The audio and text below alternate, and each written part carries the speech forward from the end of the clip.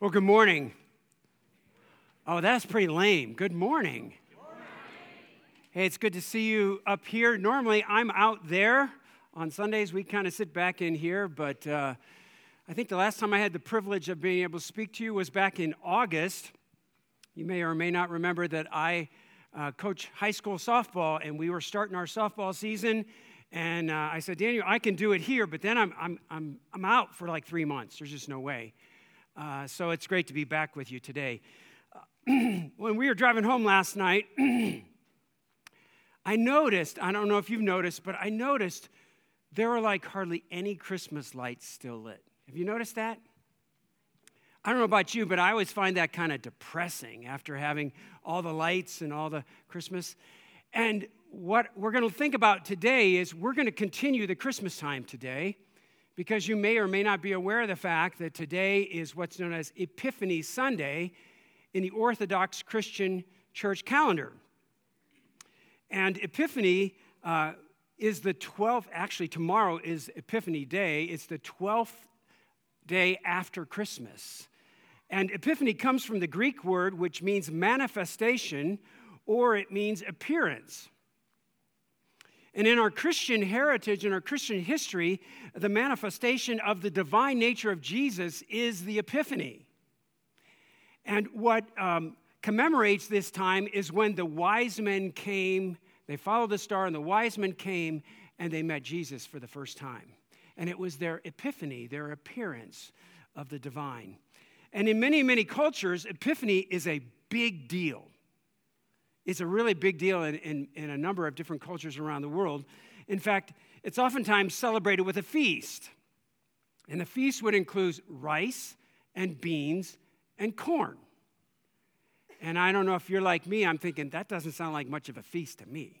I mean, a feast to me is like Christmas or Thanksgiving with turkey and ham and potatoes and mashed potatoes and pie. You know, you got to have pie at the end. And it also symbolizes not only a feast, but there's also many times a parade that is associated with the celebration of Epiphany. And let me ask you this quick question.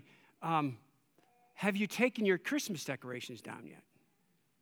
Many of us, I'm seeing a lot of no's, and I'm seeing yeses. Well, in many cultures around the world, they think it's bad luck to take your Christmas decorations down before Epiphany.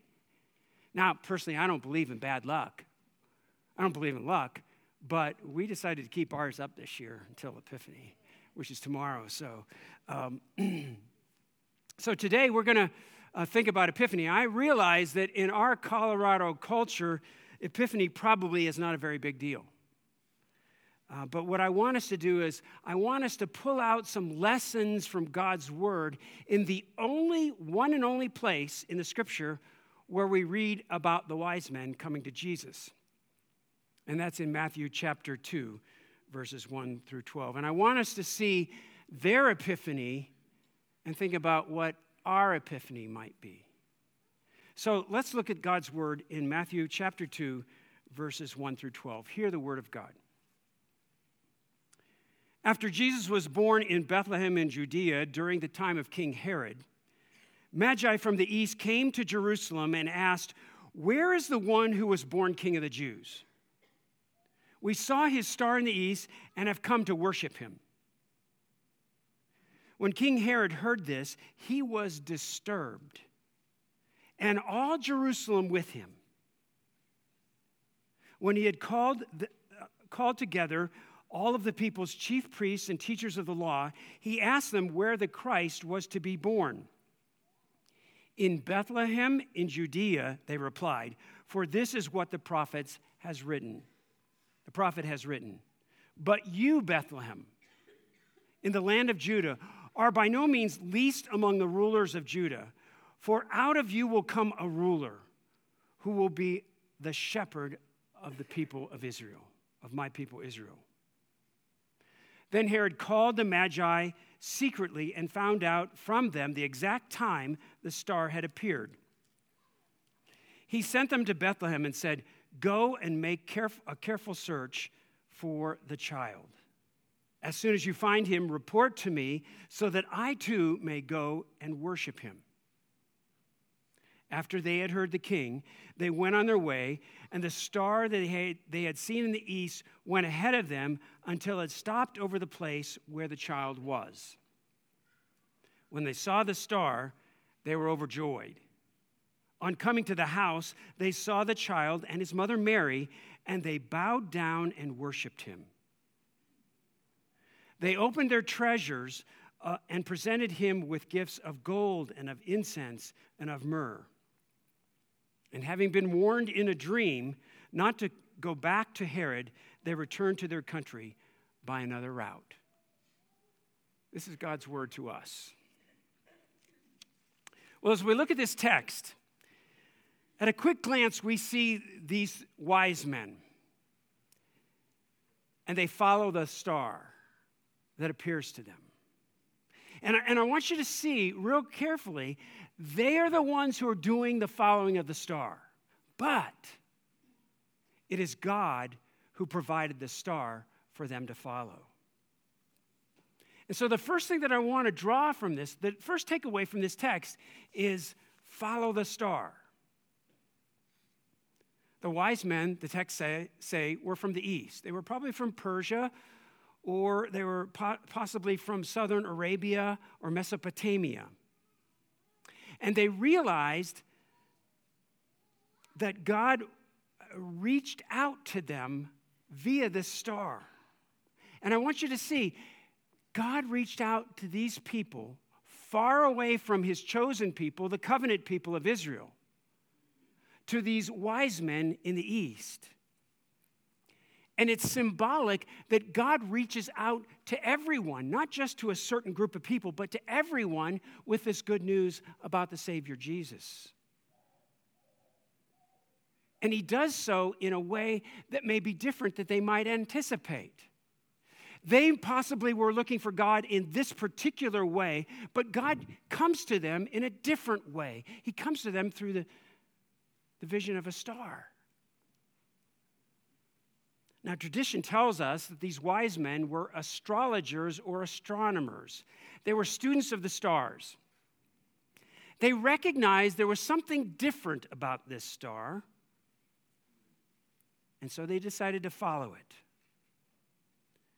I want you to see that God gave them this star as a means to draw them closer to him and to recognize the revelation that the Savior, the Messiah, has come. We see in the second verse of our text that the men somehow knew that this baby had been born King of the Jews. And I want you to see carefully, Jesus did not become King of the Jews. The text says they recognized and realized he had been born King of the Jews. He was the one who was the promised Messiah to come.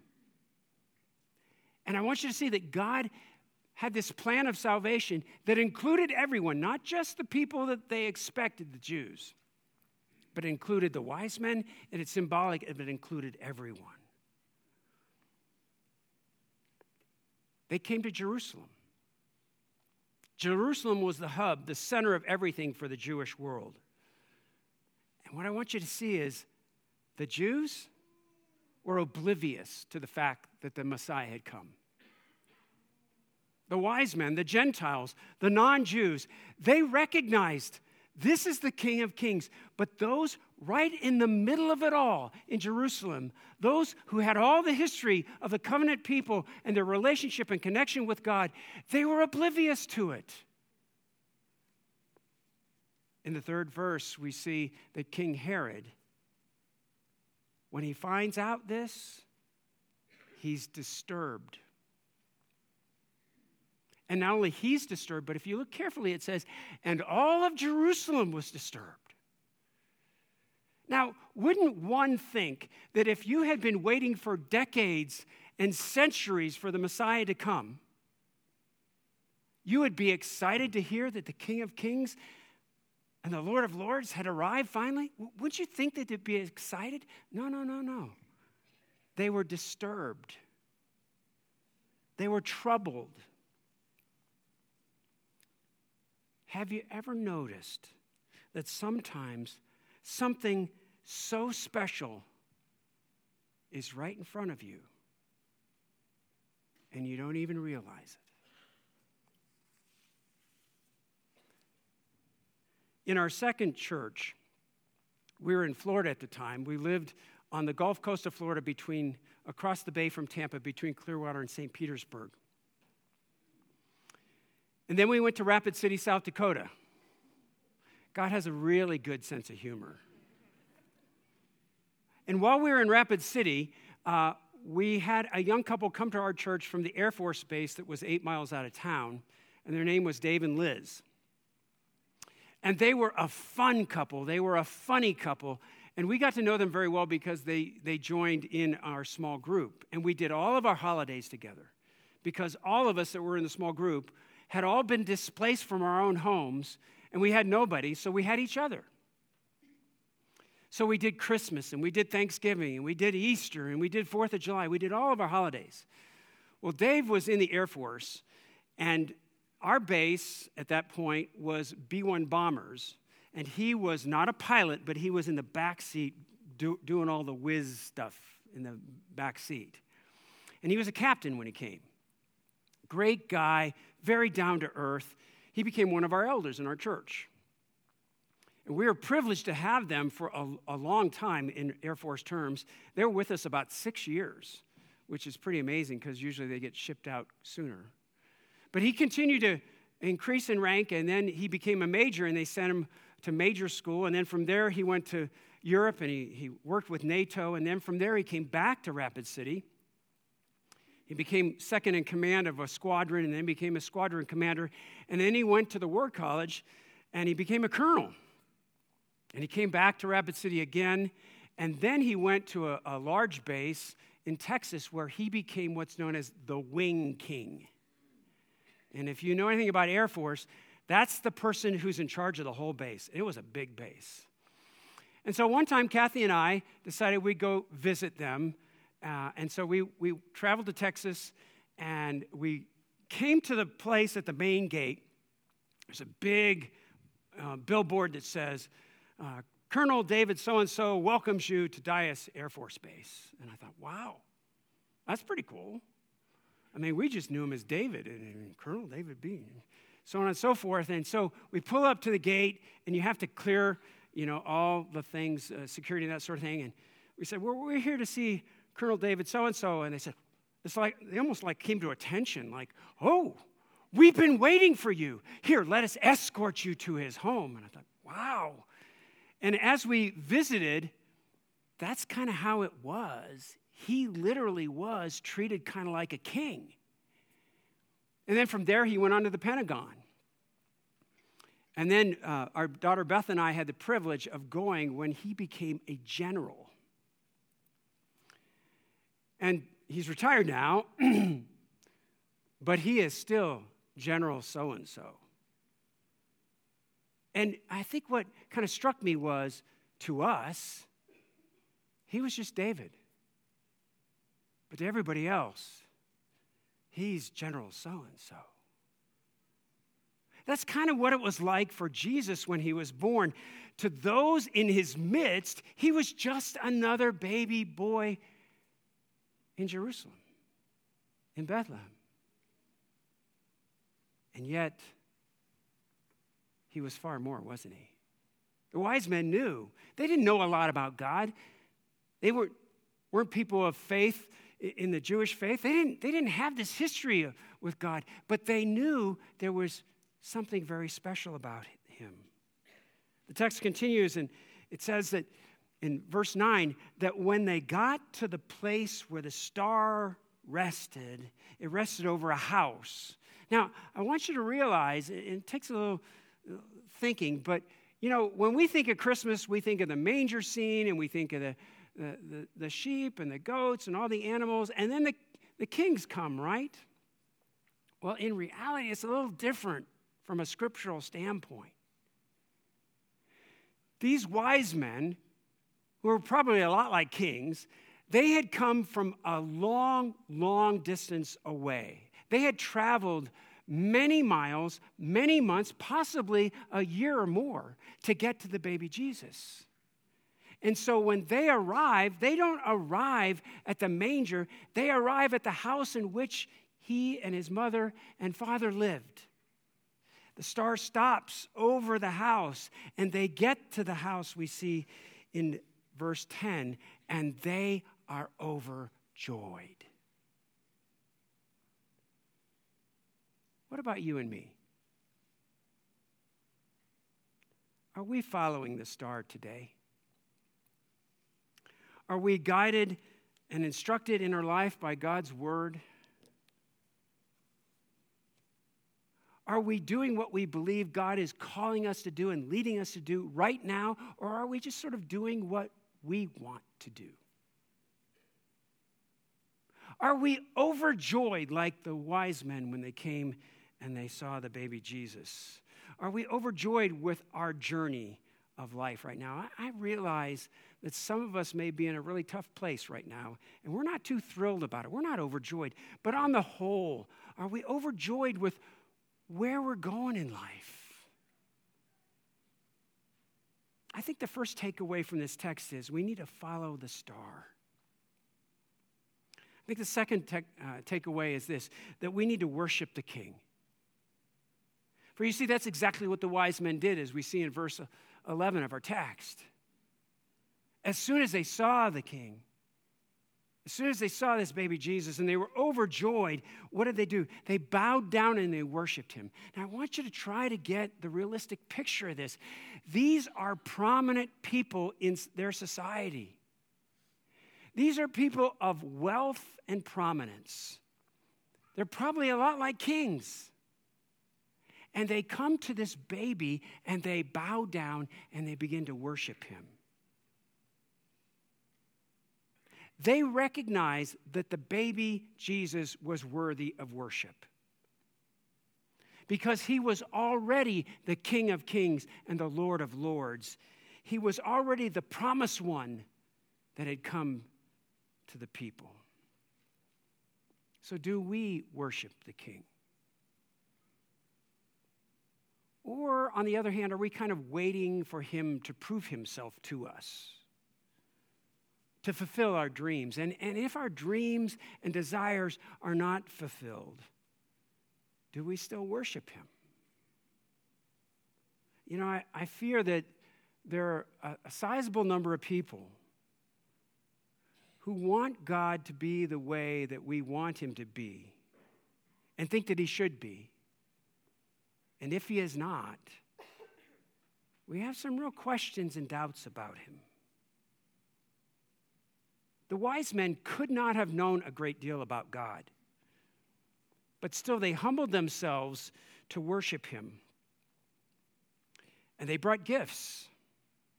Gifts that in that day and that age would be brought to a king or to a deity. They brought gold, a precious metal.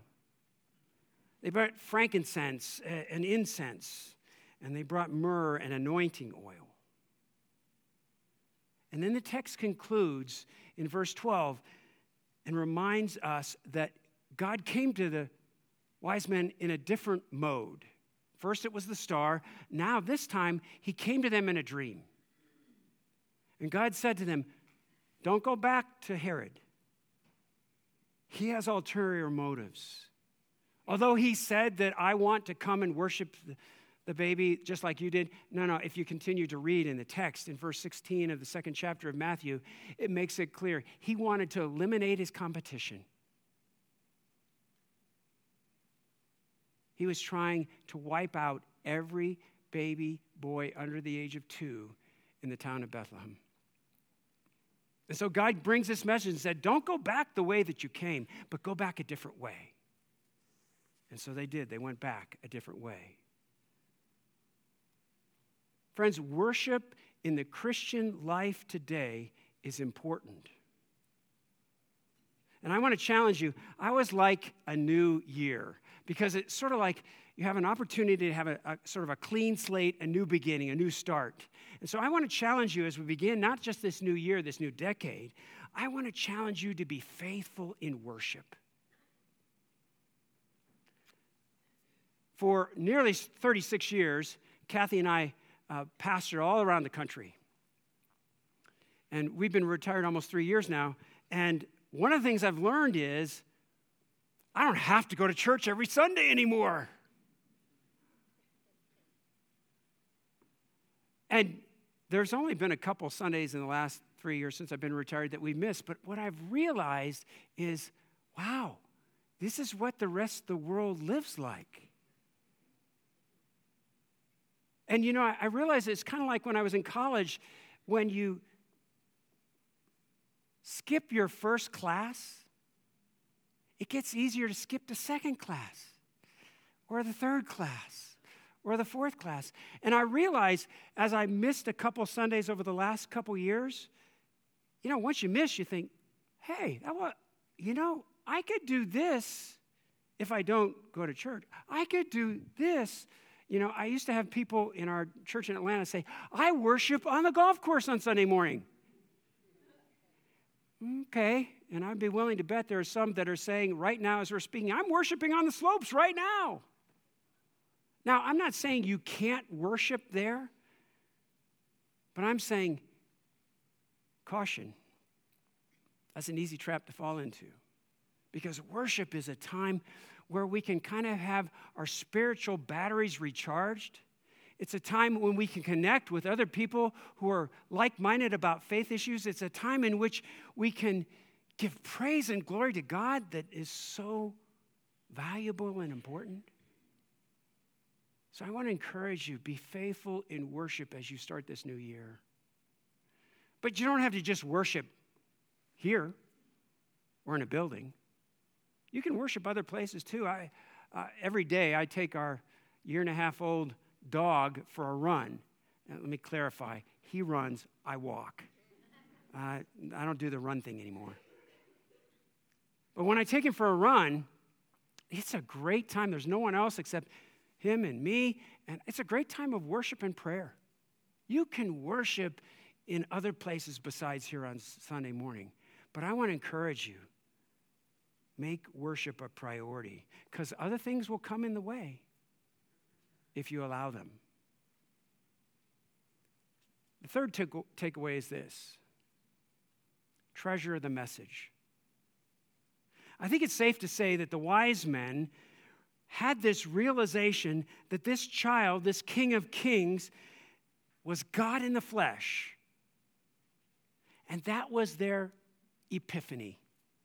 That was their manifestation of the divine. That was their realization. That's when the light bulb came on for them. And it changed their life forever. You know, they had a long, long journey there through desert, through mountains, months and miles. But then they had a long journey back home. And that had to have taken an enormous commitment. Which leads me to my next question to you. How much effort are you willing to make to follow the star? To worship the King? How often do you think, I will follow, but I don't want to spend this much time or that much energy? I want it limited to this amount. You know, I think there's another lesson that we can learn from the wise men in this particular text, and that is that the message of God's love and salvation found in Jesus Christ alone is worth the time and the effort and the commitment that we make to him. I want to encourage you to push back from the urgencies of life because you know what? They can take over. And focus and make a commitment to daily study of God's word, to daily praying with God, to seeking him in guidance on a daily basis. That's what commitment calls for. It's a daily thing. And I believe that if we make that kind of a commitment, just as the wise men had an experience of epiphany, so will we have that same experience of epiphany, of that aha moment. So let's get a little practical. How does one recognize or discern the voice or the guidance of God? You know, in our society, the word epiphany basically has come to mean that we have an aha moment. And oftentimes that aha moment leads to a change in our life, a new direction, something different. So let me give you a couple epiphanies in my life as examples. When we were in Florida in the early 90s, I had gone there as an associate pastor, and the lead pastor retired, and I functioned as the lead pastor, but I knew that I couldn't become the lead pastor just because of the rules of our denomination. And so we started thinking and looking for another opportunity of service someplace else. And we were praying through that, and we were talking to a number of different churches all across the country. We began talking to this church in South Dakota, in Rapid City. And honestly, I had no idea where Rapid City, South Dakota was, other than I figured it was below North Dakota someplace. You know, I knew it was out there somewhere, I just didn't have a clue. And to give you an idea, Rapid City is almost 2,000 miles away from where we were in Florida. And so we began talking with them, and I interviewed with them, and just didn't have a sense of direction of what was God's leading and where were we to go. And so I can specifically remember driving to the hospital one day to visit someone. And to give you perspective, we were between Clearwater and St. Petersburg, Florida. And in our county, we had nearly 1 million people. Okay, a lot of population. And I'm driving down this busy road. There's 2 lanes going this way, 2 lanes going this way. And I come to a stoplight, and I stop, and I'm praying, God, would you show me, would you show us the clear direction of what you want? We want to do what you want us to do. And I look up, and there's a pickup truck in front of me with a bumper sticker that said, Reptile Gardens, Rapid City, South Dakota. It's a true story. And I'm thinking, okay. I'm praying about where to go, and I'm talking to these people, and okay, I got the message. Now, they hadn't offered me the position, but at that point, I knew that's where we were going. It's kind of interesting, the people who founded Reptile Gardens and the people who were the owners, they were members of our church in South Dakota. And we spent 12 good years, great years in South Dakota. That was one of those aha moments, those epiphanies that changed the course of our life obviously from Florida to South Dakota. That's a major shift. Let me give you one more epiphany in our life. We were trying to discern the timing of our retirement. We've been in ministry a long time. It had been great. We loved our work and it felt very fulfilled in it, but was sort of like, okay, it's time to shift to retirement. Because we'd kind of always thought somewhere around 62, we'd kind of finish that stage and go to the next stage. And so we're praying about the timing. And I always kind of had this thought in my mind that I wanted to fulfill the program year, which starts in Florida or in Georgia. It started like in August, and it would go through June, kind of the school year. I thought that would be a good end, right? Past the 62nd birthday, go to June, call it quits and do something different. And so, but we're kind of struggling over that. And I remember we went to our favorite restaurant in our town, which is known as Peachtree City, Georgia. And it's a small restaurant. It was really crowded. All the tables were full. The only place to sit was at the bar, which we don't usually do, but we thought, it's the only spot, so we went and sat in the bar. And I can just see us. We're sitting at the bar, we're talking about the potential of timing of retirement. We knew we were going to do it. We weren't sure when. And we started talking about how we had a great staff. It was complete staff. We didn't have any holes. We didn't have any spots where we didn't have anybody in the particular staff position. They were all doing a great job. We had a very, very gifted associate pastor who preached exceptionally well.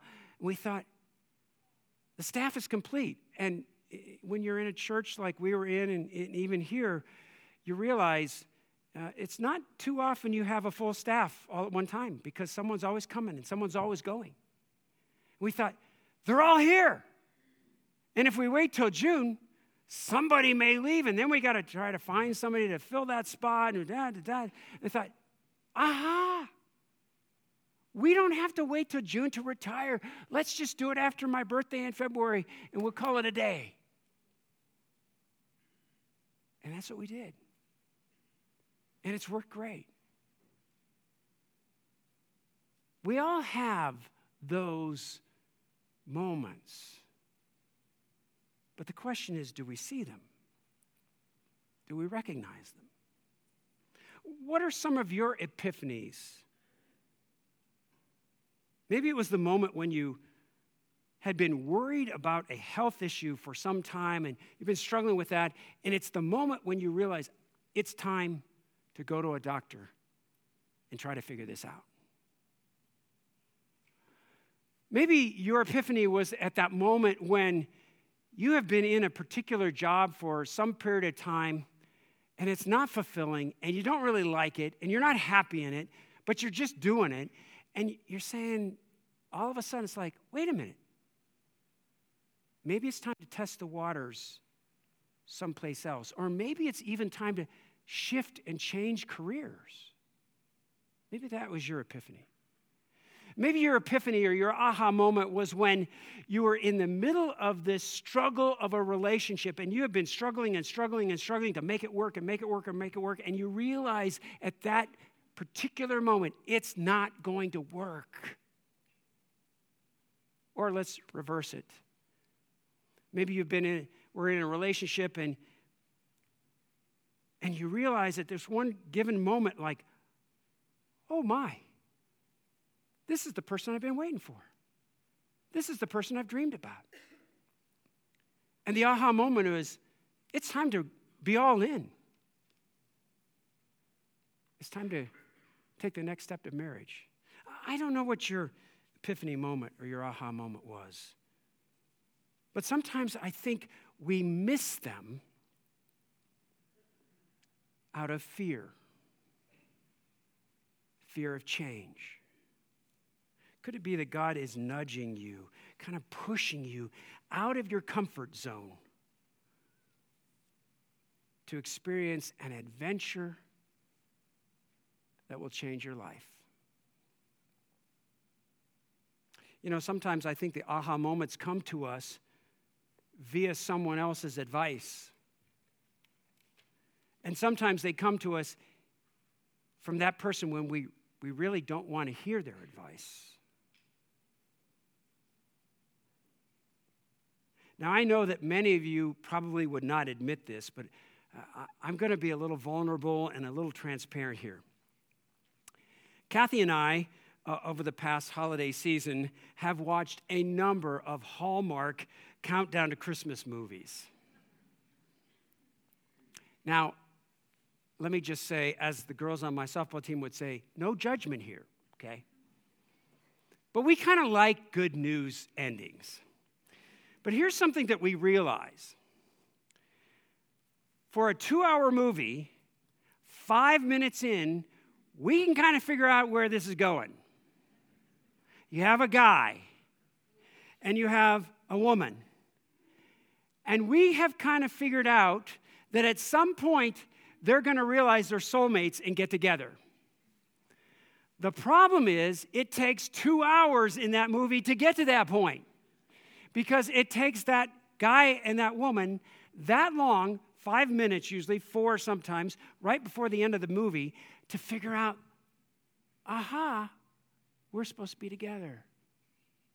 And yet, interspersed throughout the movie, oftentimes there are other people who are trying to help them fill in the gaps. So my question is this.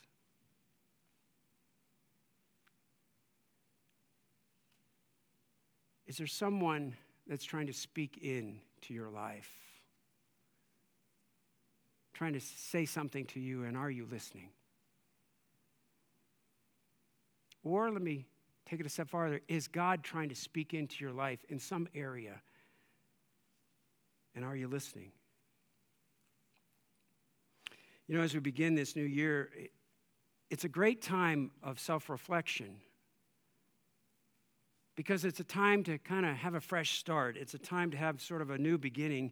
And oftentimes we put those into resolutions like, I'm going to do this amount of exercise, or I'm going to do this with regard to my eating habits, or I'm going to stop this particular bad habit. And all that's good. But I want to give you a challenge today. I want you to ask yourself this question. What is God saying to me today? What epiphany is he trying to get into my brain and into my being? You know, the epiphanies of life are here. We just oftentimes miss them. But I think that we can see them if first we look for them. Second, when we look for them, we see them. And third, then we respond to them. So what is God saying to you today? Is there an area in your life that you need to take the next step in? What does that look like? How might that change your life? Finally, how do you mark those defining aha messages or moments? I'm kind of old school. I like to write it down, either in a prayer journal or someplace. I like to write it down so that I can go back and remember it, because at my stage of life, I can forget it just like that. And maybe if you're younger, you don't use pen and paper anymore. You just do this with your phone or your tablet, and that's fine too, whatever works for you. But I want to challenge you to write it down, to mark it, so that you can help remember it. You see, the wise men, they followed the star, and they worshiped the king, and they treasured the message. But none of that would have happened had they not looked, had they not saw, and had they not responded to the star. You know, we're going to come and take communion here. And communion is that gift of God to share together as the body of Christ in the sacrifice that he's made on your behalf and mine. And this juice and this bread, they recognize, or they symbolize rather, the blood that was shed for us and his body that was broken for us. And so as you take this, I want to encourage you to go back to your seat and take just a moment to reflect a little bit. And to ask yourself, God, what are you saying to me today? How is it you want to guide me? What is it you're trying to get through to me about? And I want to encourage you to look, to see, to respond. Because God has an adventure for you, a great adventure for you in 2020. I don't know what it is, but he does. So look and see, and then have the courage to respond.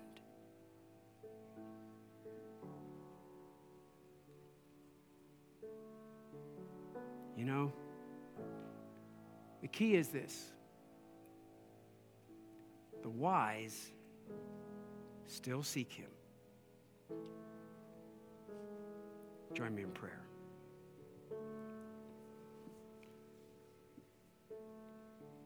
Lord God, we thank you for the signs and the symbols that you give to us. We thank you for those epiphanies, those aha moments. Help us to see them. Help us to get a clear direction of what you have for us, where you'd have us go, what you'd have us do. Give us courage to respond and to follow. We pray this in Jesus' name. Amen.